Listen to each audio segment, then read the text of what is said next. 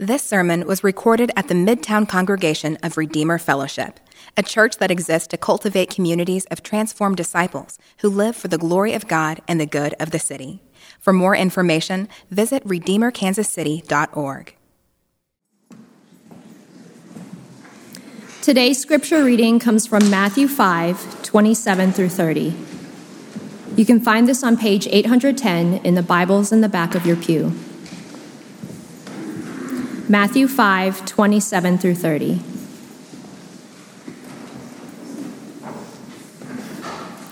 You have heard that it was said, "You shall not commit adultery." But I tell you that anyone who looks at a woman lustfully has already committed adultery with her in his heart. If your right eye causes you to stumble, gouge it out and throw it away. For it is better for you to lose one part of your body than for your whole body to be thrown into hell. And if your right hand causes you to stumble, cut it off and throw it away. For it is better for you to lose one part of your body than for your whole body to go into hell. Good morning. Let's pray.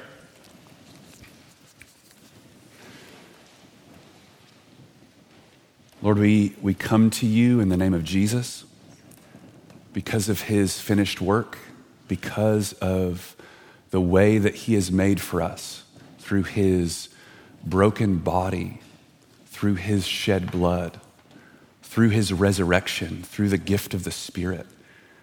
We come before you and we ask you this morning to come and meet with us as we open your word.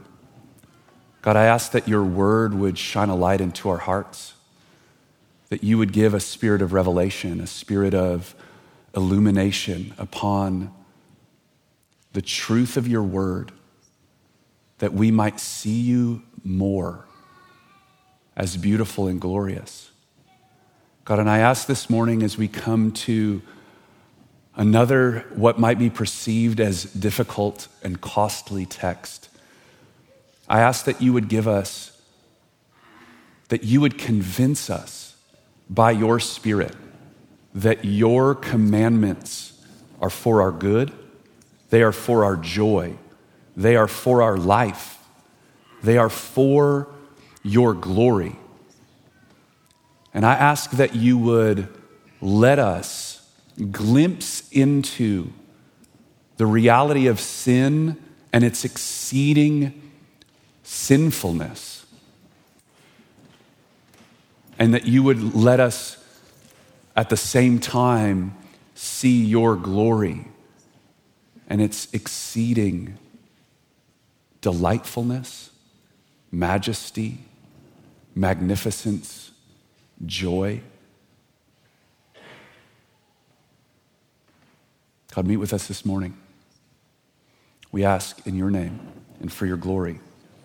Amen. Amen. So we're picking up our time in the Sermon on the Mount in these 6 statements that Jesus is making related to sins that tempt the human heart and the way that they stand against us and how he invites us to actively resist them in partnership with his grace. But I want to give us a little introduction just to situate us yet again. We've been in the Sermon on the Mount for quite some time now, a couple months, and we've noted again and again that the Sermon on the Mount is Jesus' most comprehensive teaching on what it means to partner with his grace, pursuing a life of wholehearted obedience around the things that he calls beautiful, the things that he calls valuable, the things he calls good. Letter B, the sermon begins with the 8 Beatitudes that we're all familiar with, which are Jesus' most succinct portrait of what the value system of his kingdom looks like. It's a picture meant to show us what is valuable in the eyes of God. The presence and the growth of these values in our lives make up the substance of our discipleship before God. Like, these are the things that we need to look at in some ways like the litmus test of our growth in and partnership with the grace of God as we're conformed into the image of Christ as his disciples. And these also become the measure of true and lasting greatness in God's kingdom. What we saw last week was in this section, Jesus begins to tell us and teach us about 6 particular sins that we must actively seek to resist in partnership with his grace as we pursue cultivating wholehearted obedience to Jesus. Letter E, each of these are introduced by a formula where Jesus highlights what his hearers would have been familiar with, whether the teaching of the Old Testament or the exposition of the rabbis among the day. And we see this again and again as it starts with, you've heard it said, or it is said these things. And then he expands on that and brings new light to that by showing, but I say to you, where he demonstrates the true spirit of the law and invites his disciples to practice walking in the opposite spirit from these inner dispositions. It's important that we understand, again, that Jesus is not presenting this as some new law in front of us, or maybe even a deeper law. If he was doing so, I think it's helpful for us to see this. If he was doing so, Jesus would be really adamant to show us or command us not to walk in these things. Right? Jesus doesn't come along and say, you've heard it said that you shouldn't murder people, but I'm telling you not to even be angry. That's not what he says. What he says is, when you see the evidences of anger or lust, as we're going to look at today, at work in your soul, the spirit of what that law was about is already at work inside of you. So therefore, when you see that at work, here are ways to actively partner with my grace to resist the fruition of that sin in your life.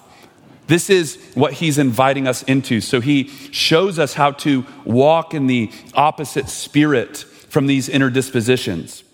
This is what Jesus is doing as he gives us applications or practices to break the cycle of these sins and their effects in our hearts and in the lives of others.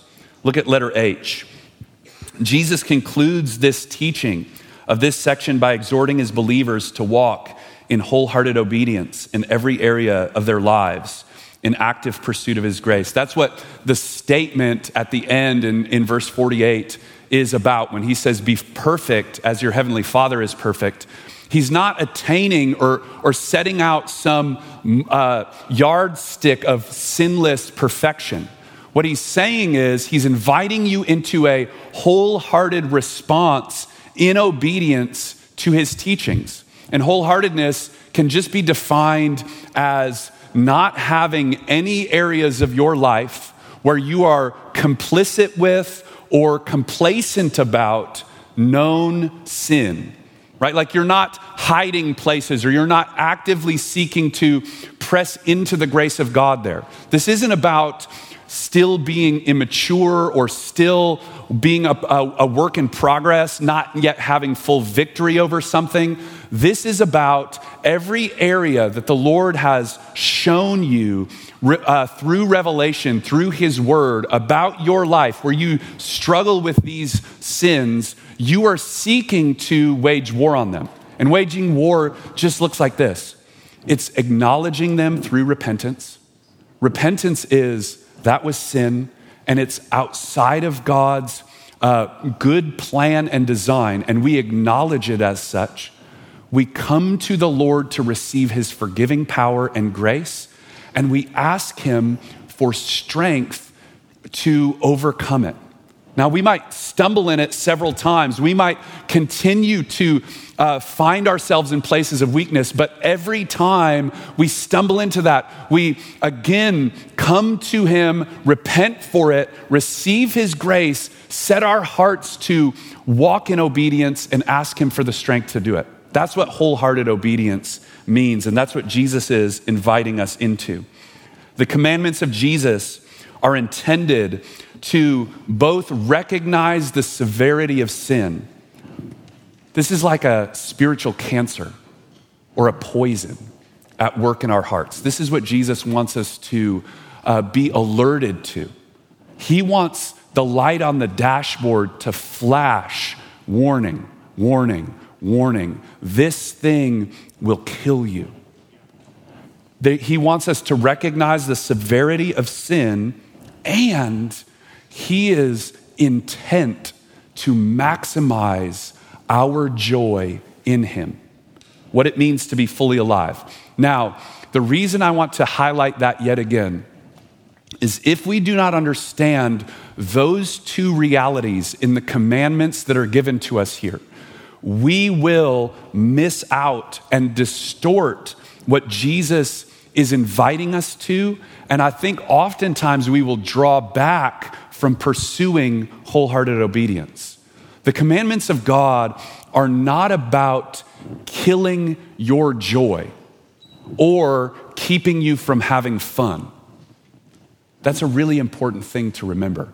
He's not in the business of setting boundaries around you in order to keep good things from you. He is setting boundaries around you because he knows that those things are like poison in the human soul. And if they grow and they go unchecked and they go unrepented of and they're nursed and coddled and cultivated, that they will kill us. To live in these ways is to live in a subhuman way. And Jesus is inviting us to experience fullness of life in him. That's what's happening here. So with that framework, let's look at what Jesus lays out this morning, the spirit of immorality or lust at work in us. The second of these 6 temptations that Jesus identifies as poison to our hearts is the spirit of immorality at work in our lives. Now, I want to just state this. This is a word for everyone. And not everyone necessarily struggles with this at the same level, right? Like within your life. But this is for everyone for 2 reasons. Number one, you will walk with someone in your life who struggles with this, and you need to be equipped with the truth of the word as to how to stand with someone and press them toward obedience to Jesus. That's really important. So you need this for that reason. Secondly, you need this because this actually highlights a whole list of how sin works in our hearts and the radical, costly nature with which we need to seek to fight against it.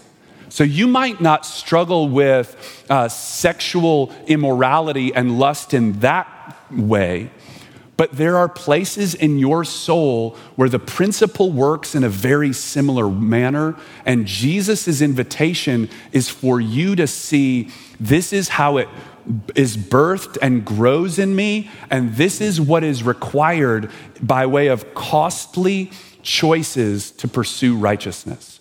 So we all need this word this morning. The teaching of Jesus, this is also important for us here, is not the whole picture on what the Bible has to say about sexual sin, addiction, or brokenness.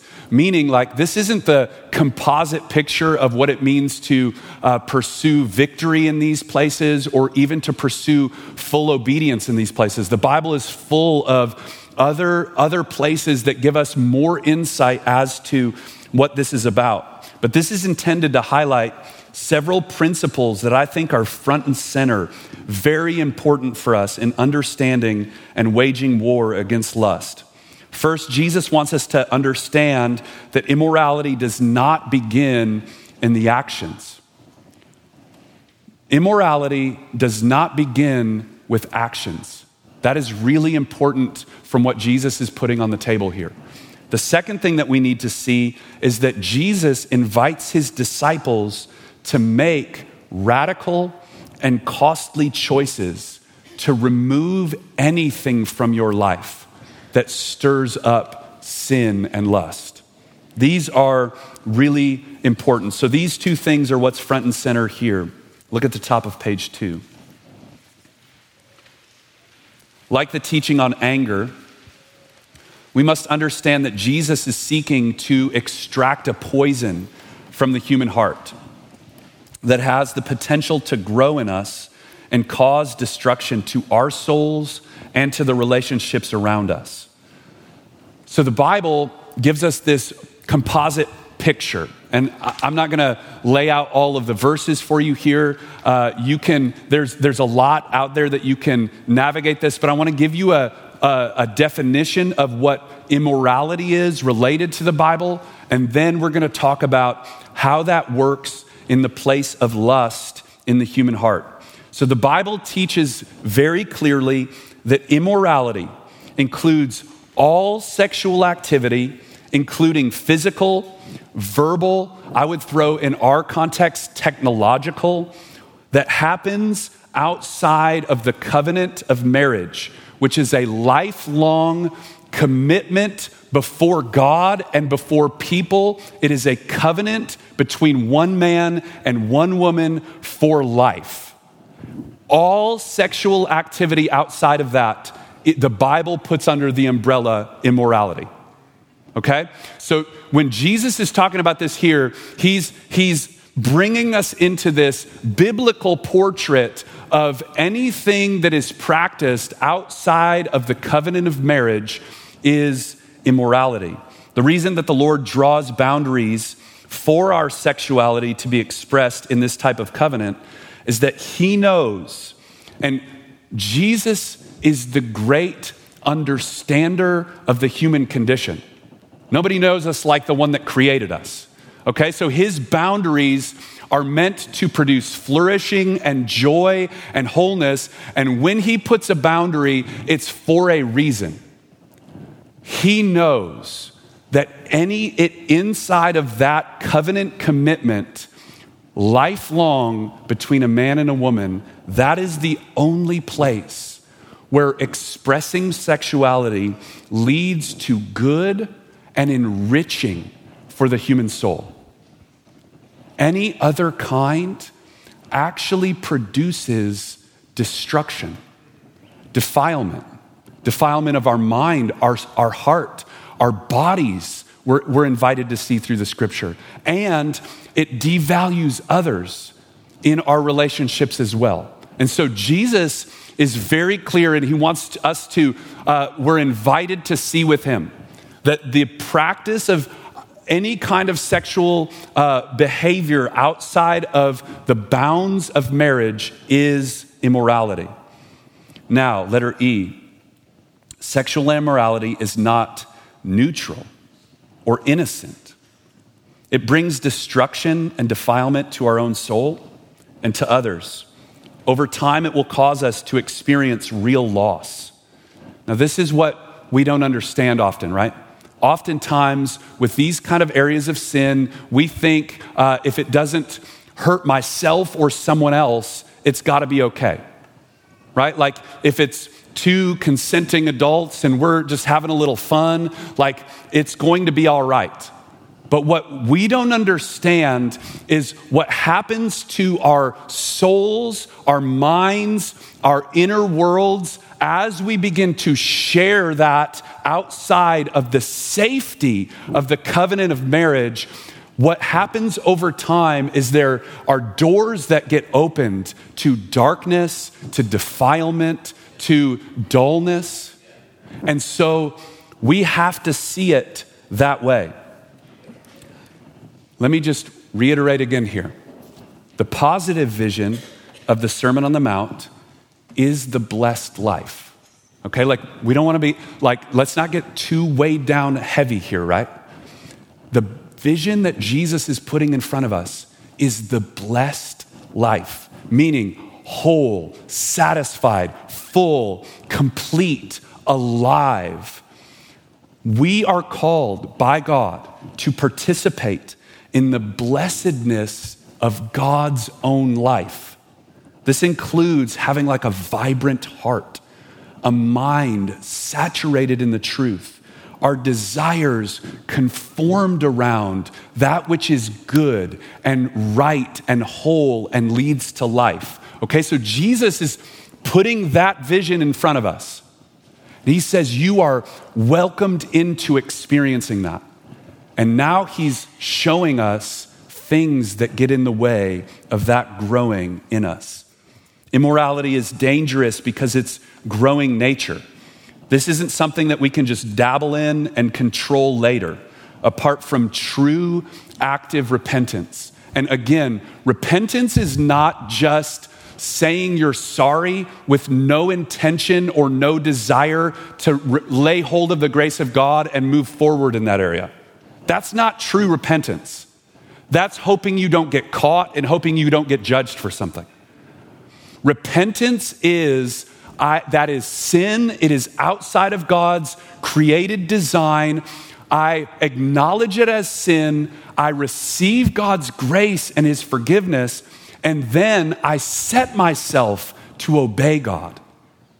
Again, we may not get free right away. We may stumble, but in that moment, we are fully accepted before God, fully loved before God, and we have access to relationship with him and his life. But this is a big deal. It's not just something, like I said, we can dabble in and then hope to control later. The nature of immorality and the nature of sin is that it grows as our hearts and minds are dulled and darkened. Romans 1 gives the most specific portrait of the growing nature of sin in the Bible. What we see is Paul invites us to see that the wrath of God is expressed against those who suppress the truth of God in unrighteousness. And then what he does is he shows us that there are layers in which those who have suppressed the truth are handed over to greater measures of depravity in the way that they behave, in the way that they act, in the way that they live. And that is expression of God's judgment. We see that it grows in its nature. So this is a significant deal. Look at letter F. Jesus then here declares that whoever looks at another with the purpose to lust after them has already participated in the spirit of immorality at work in their soul.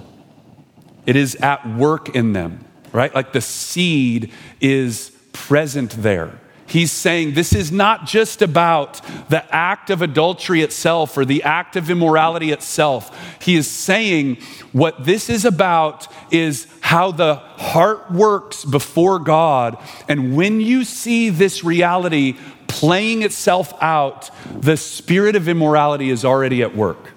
So he says, whoever looks at another with the purpose to lust after them has already participated in this.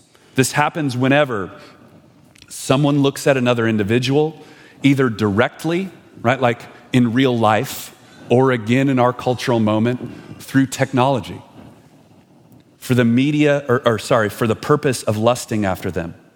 This type of looking fuels the heart with sexual fantasy and stirs up imagination and must be recognized and repented for as sin. Okay, take your Bibles and turn to James chapter 1. It's on page 1011 if you're using one of those Pew Bibles. What I want to do here is pause and show how James, I believe, gives an exposition of what Jesus is inviting us to see in these verses. I think James is giving us a picture of this at work that shows us how the initial look, anyone that looks at for this purpose, the spirit is already at work within them, the spirit of immorality. And James is going to lay out how this happens. And I just want us to see this because I believe to have greater understanding of how this works in us, we can seek to step into the invitation that Jesus has for us. James outlines the escalating and growing nature of sin or lust in our hearts and promises that God will give the crown of life to those who remain steadfast under such temptations. Look at James 1, verses 12 to 15. Blessed is the man who remains steadfast or faithful or perseveres under trial. For when he has stood the test, he will receive the crown of life, which God has promised to those who love him. Let no one say when he's walking through that test, I'm being tempted by God, because God cannot be tempted with evil, and he himself tempts no one. Now, verse 14, he's going to lay out how that testing actually comes about in your life. But each person is tempted when he's lured and enticed by his own desires. Then desire, when it has conceived, gives birth to sin. And when sin, when it is full grown, brings forth death. And so James exposits in some ways what Jesus just gives the summary statement of in the Sermon on the Mount. James is coming along and saying, hey, here is how this progresses in the soul. And I just want to highlight what these are for us. The first stage we could see here is lust begins to stir in the human heart and in the mind. We're lured, James says, by lustful desires occurring as the imagination is stirred up. We casually begin to think on the possibility of walking out lustful actions. Right? There's a desire here. Satan would desire that our fleeting thought becomes a sustained habit or a pattern of thinking. There is a vast difference we need to know between a momentary wrong thought and being enticed and captured by it. So James says this starts with a lure, right? We're lured into something, a desire, a thought, right? Then it grows, stage 2. This becomes a little more sustained as we become enticed by desire. The fleeting thought might become sustained and captured in a fantasy, or our imagination is stirred up as it relates to immorality. Look at the top of page 3. Then there comes a conception point James talks about. He uses the image of a baby being born. That's what's happening here. He's saying it's conceived. It moves from luring and enticing to something becomes conceived at a moment. I think this is before the actual act comes a decision point. This is a point when the action becomes conceived in the heart and mind. This is the moment when the action of sin becomes alive in us at a new level. Stage 4, we begin to act. Right? The desire gives birth, and the act of sin becomes seen to all. Right? When a baby is born, it goes from being hidden inside to now it is alive in a different manner out in front of everyone. Now this is important to understand that Jesus is stating in his teaching that the principle of this sin has been alive in us prior to this point and needs to be dealt with according to radical principles. Right? So Jesus is saying all the way back at luring and enticing. When we're lured and enticed by our desires, Jesus is saying that is already the spirit of immorality at work in the soul and needs to be dealt with severity and costly decisions. That's what Jesus is getting at. However, when immorality manifests itself, when it begins to manifests itself in action, the effects become more significant, both for our lives and in the lives of others. The next stage, we see that sustained activity in this, outside of repentance and waging war against it by God's grace, sinful choices become habituated in us. It grows, right? They become mature. They begin to grow up. One thing that many of us don't understand is that our capacity for sin is progressively enlarged in us as we act in accordance with this. Think about addictions, right? Addictions are dangerous because the thing that satisfied you once doesn't give you the same satisfaction down the road, right? It takes more. It takes more frequency, more quantity. Anyone that's struggled with this understands this principle, right? When sin is unchecked and grown, it becomes habituated in us and it enlarges. This is what James is getting at here. Over time, they might become ingrained in patterns and habits that become much more difficult to overcome and have victory in. This wounds our conscience. Again, this is all outside of the state of repentance. This is what I'm talking about here. Outside of repentance and seeking to grow and wage war according to the grace of God. This is if we are complicit there or complacent with. It wounds our conscience and dulls our souls as we become more comfortable in sin. This is what Paul talks about in 1 Timothy when he says, people have a seared conscience, right? We take our conscience, and over time, if sin is allowed to grow and habituate, it's like taking a branding iron to the conscience that God gave you and telling it to go away. You sear it to where it doesn't act in the same way. The last is there's consequence. As sin grows, it brings death. And death here is both in this life and in the life to come. Immorality progressively destroys us as we reap more consequences. So Jesus wants us to be aware of sinful tendencies and the spirit of immorality at work in us in the initial stages. He wants us to have our antenna up in the lured and enticed places. He's saying, when you're lured and enticed, what James is going to come along and say, watch for it there. Ask for big warning lights there. And when it is in that stage, deal with it with severity and costliness, even to things that are valuable to you or costly to you. We're going to see here in a minute. To remain complacent, I want us to hear this. To remain complacent to the movements of lust at work in us and imagine that we are okay is a dangerous place to live.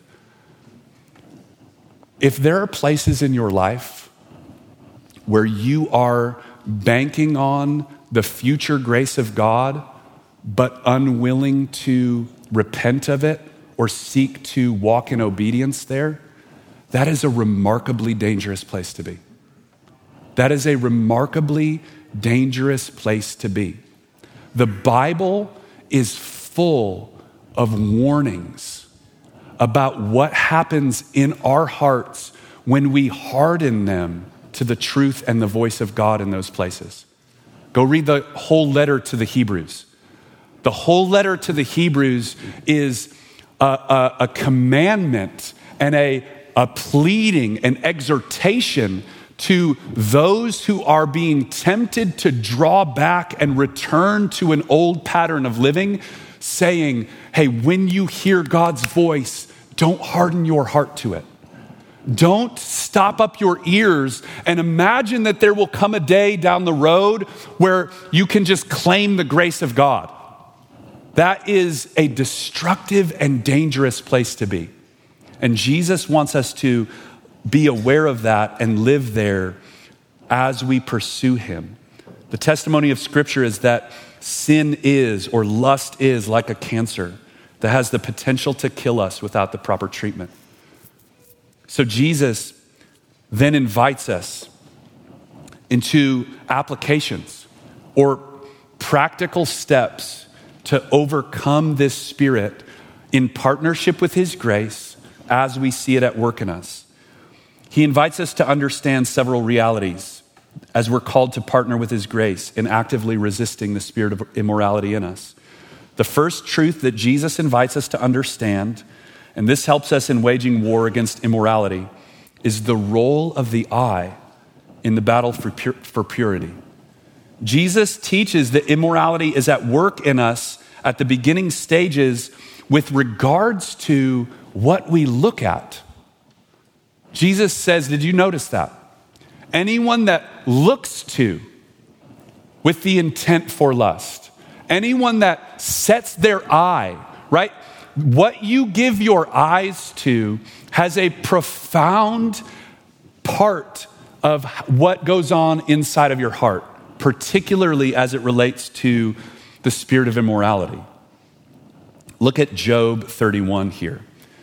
Job has this wonderful proclamation that he makes in Job 31. He declared that he had made a specific covenant with his eyes in order that he would not look at a woman to lust after her. Job 31, he says, I have made a covenant with my eyes. How then could I gaze at a virgin? Now, some of us in this room need to adopt this and take this up.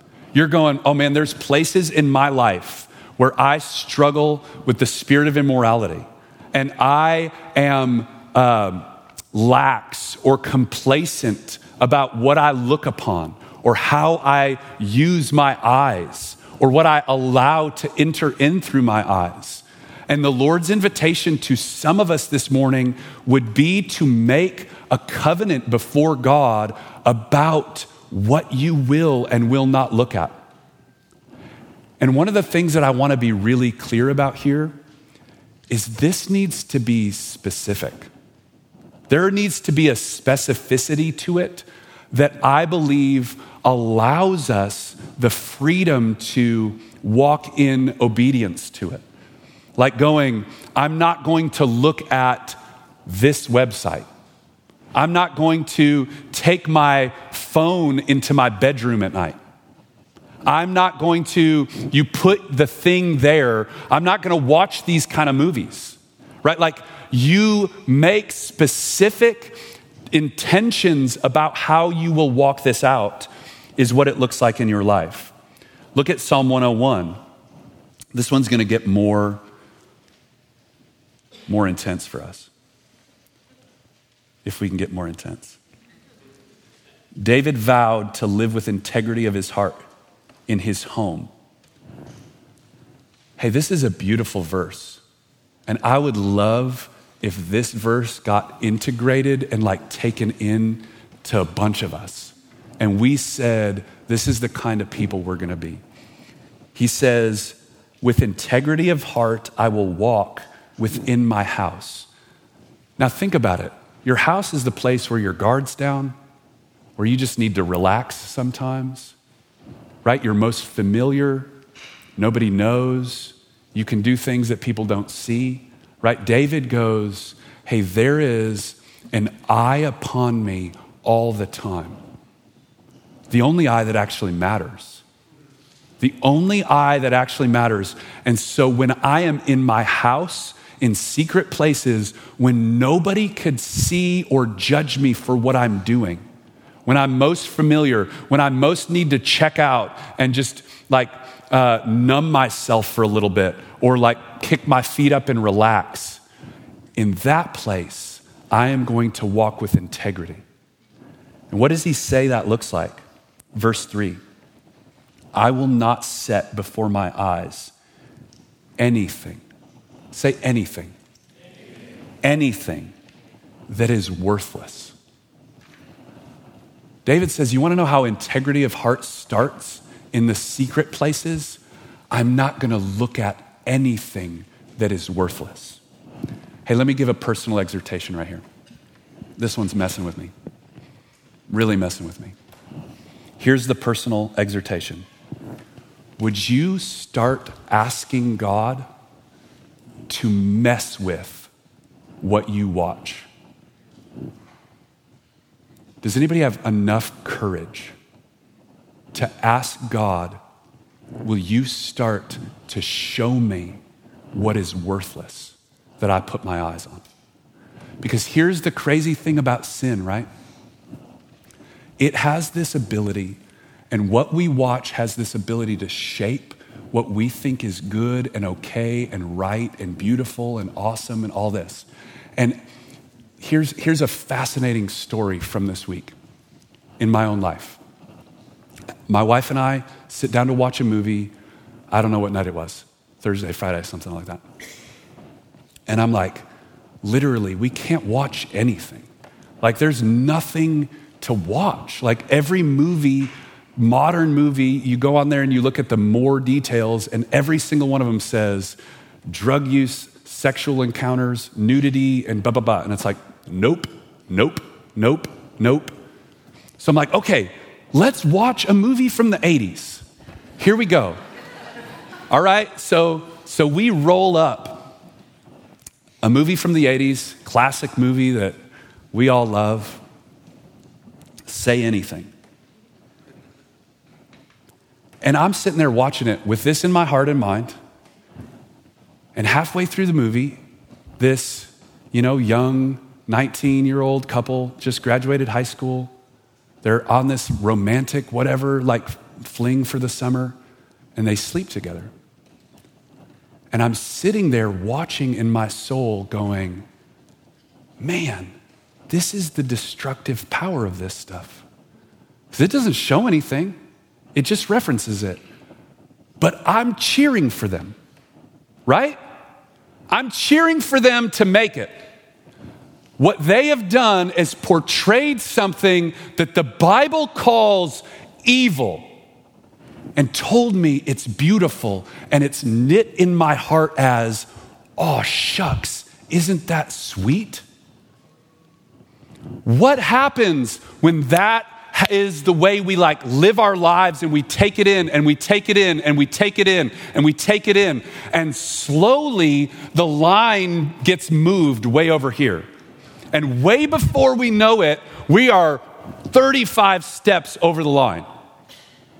That is how this works. That's what that commitment is with David. What would it be like if we started asking God, mess with what I watch? Mess with it, because I don't want a drop of it. Because do we believe, friends, do we believe that this is like poison that kills humans, kills me, kills you, kills my children, kills our city? Do we believe that? Do we believe it?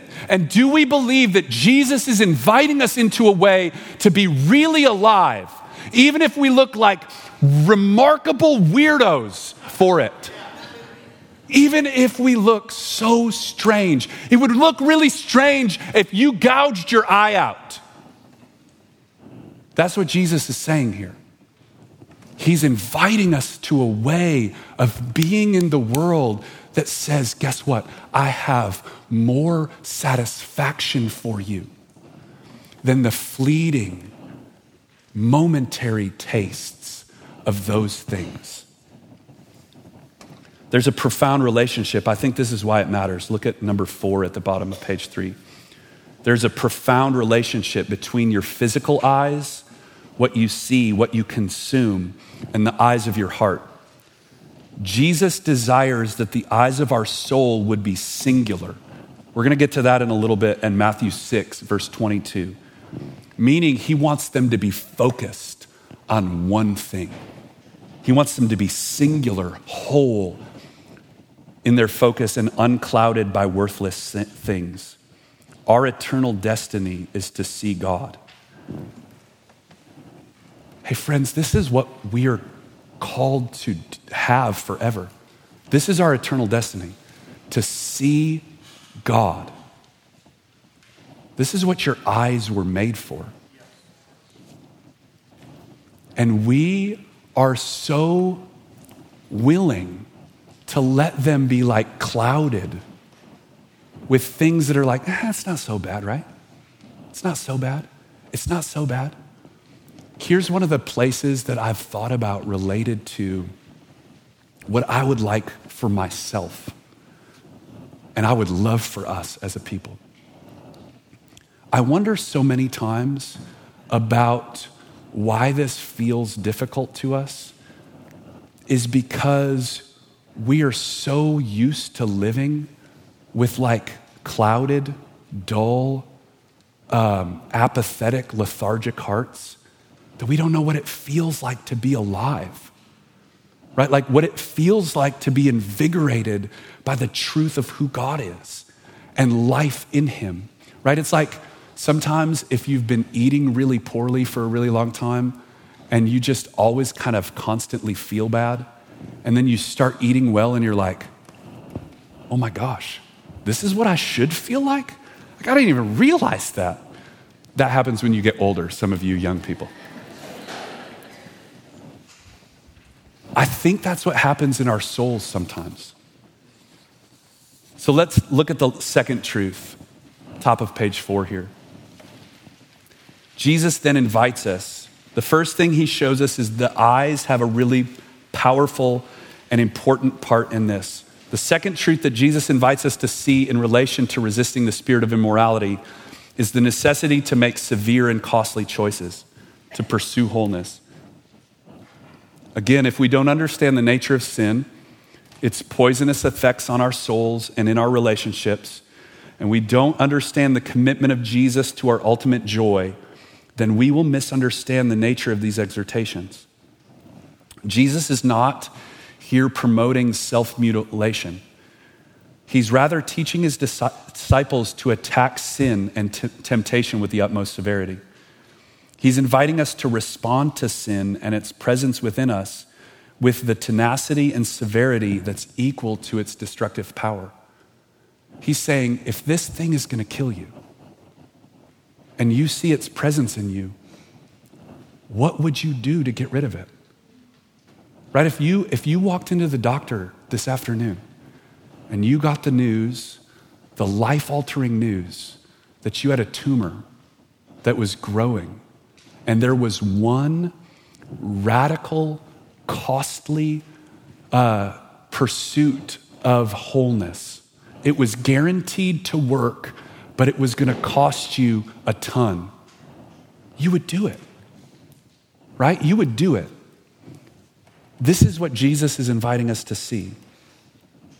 These include, letter F, costly decisions to lose what is valuable. That's your eye, right? Your eye is one of the most valuable parts of your body. To lose your sight is life-altering. Jesus is saying, lose what's valuable and necessary for productivity. That's your right hand, right? Think about this. Jesus is speaking to a poor, day-laboring society. That's the majority of the people he's talking to. So for them to cut their right hand off means they can't work. They can't go get a job tomorrow. Jesus is saying, guess what? It would be better. That would be better for you than to let this thing work inside of you and it produce death. That's what Jesus is showing us. To make these decisions will be difficult and demonstrate the narrow way that is costly to us in the present, but in light of eternity will be a truly wise decision. Many of us are unwilling to make the needed changes to their lives.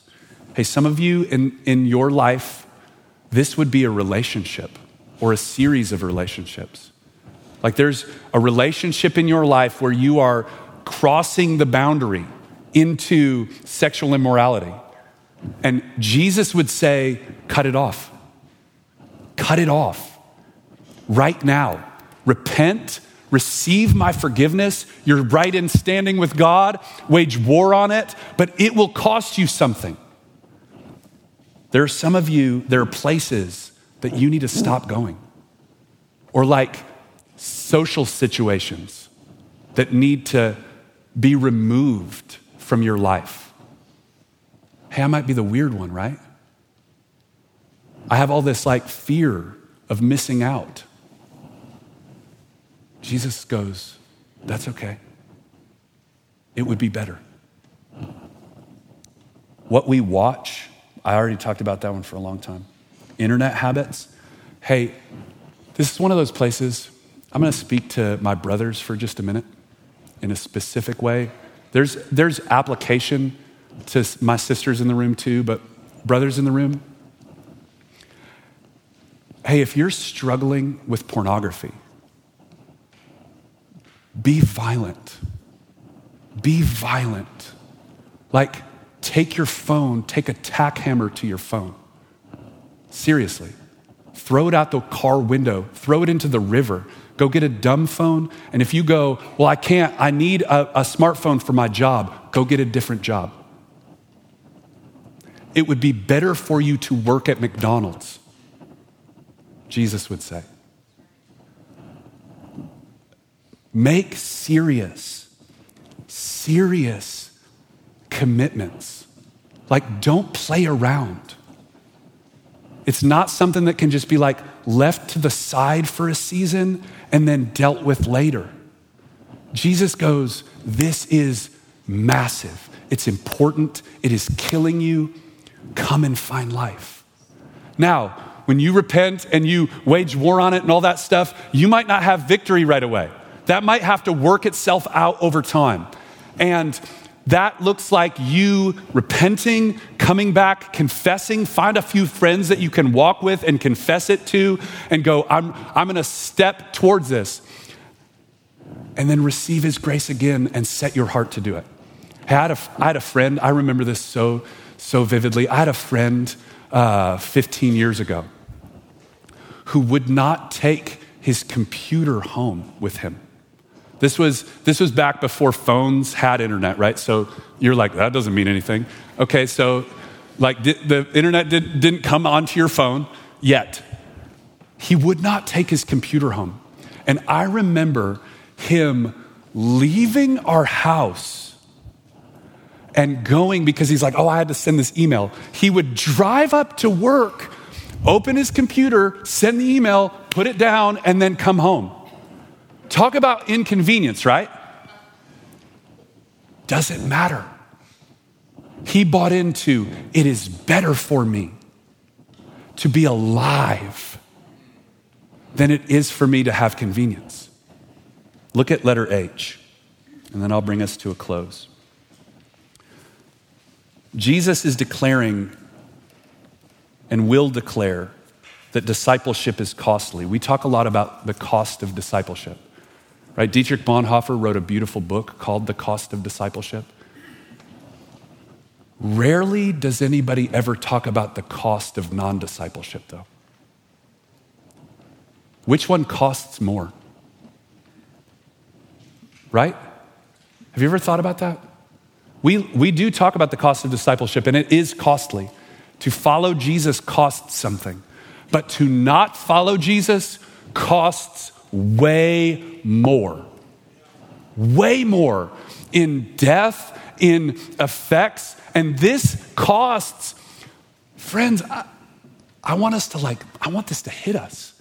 It costs in this life, and I mean that by like dullness in our souls, apathy, lethargy, all those kind of things, fracturedness in our relationships. Even for believers who do not pursue wholehearted obedience, there will be costs in the age to come. Go read 1 Corinthians 3:15. Paul says that anything that burns before the presence of God that we've built with wood, hay, and stubble, he says they will suffer loss. I don't want to stand in Jesus' presence and suffer loss. That sounds like a way worse cost than not having my conveniences, not getting to watch all the movies I want to watch, not being up and up on all the cultural commentary that's going on. I would much rather stand before Jesus with a vibrant, alive, pure soul than get all those things and either suffer loss now or suffer loss then. Amen. Amen. I'm going to invite you to stand.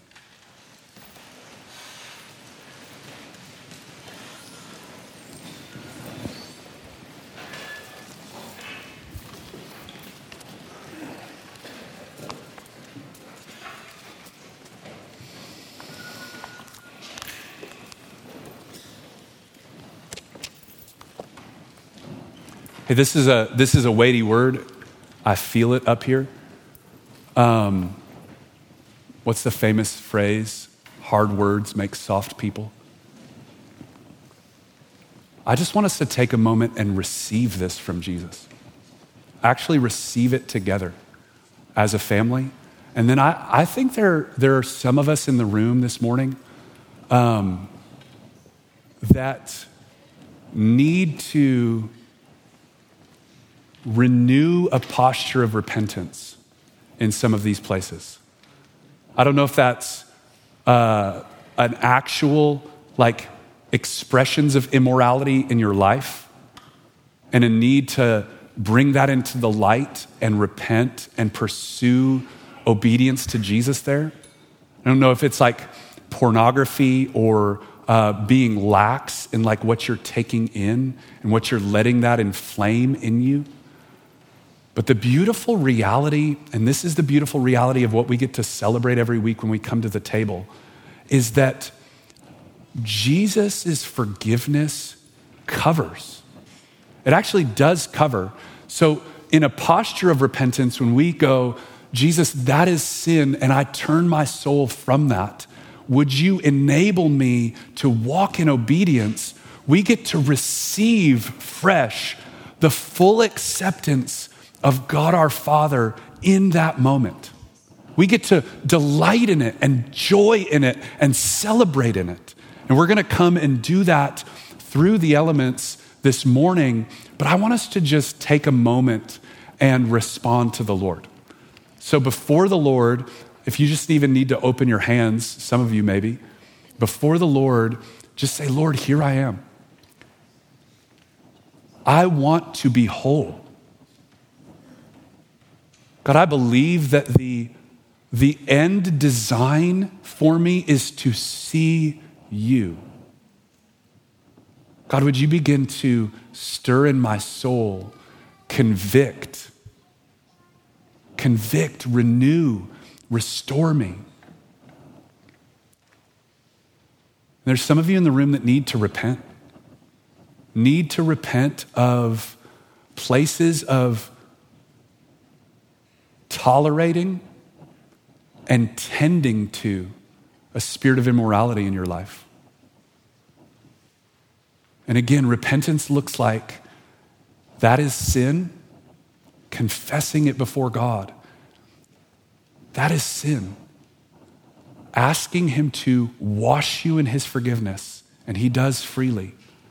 Setting your heart to make costly choices.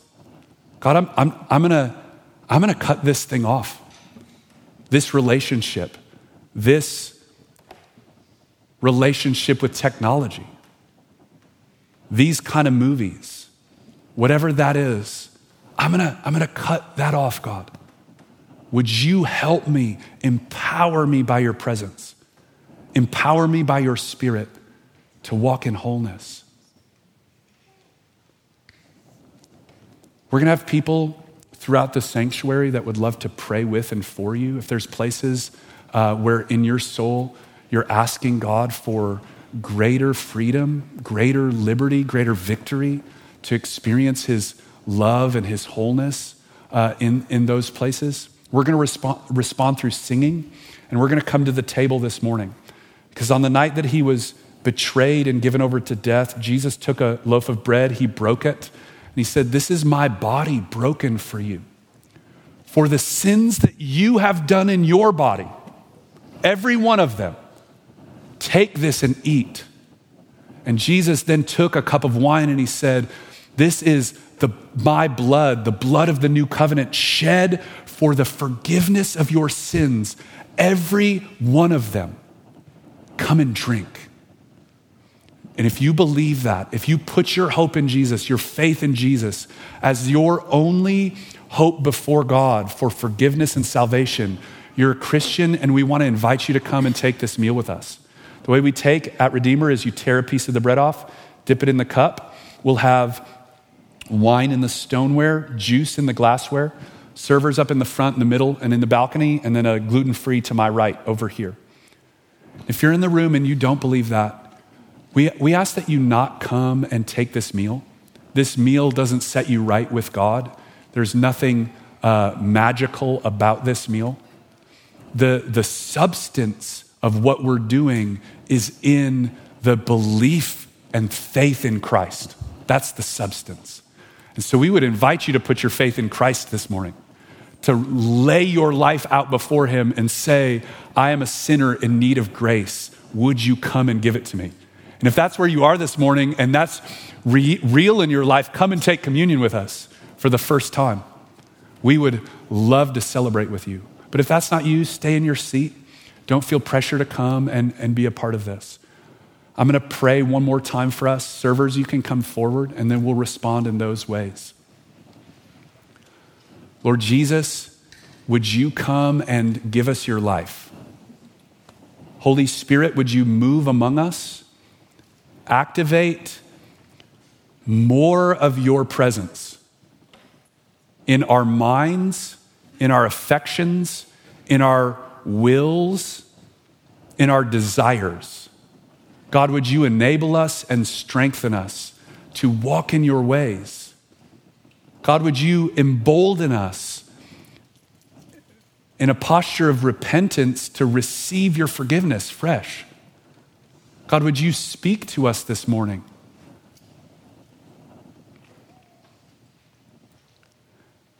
Hey, and one of the ways that the Spirit manifests his presence in our lives is through the conviction of sin. And so if you feel the Lord stirring in your soul, that is the Spirit of God at work. That is the Spirit of God. Acknowledge that.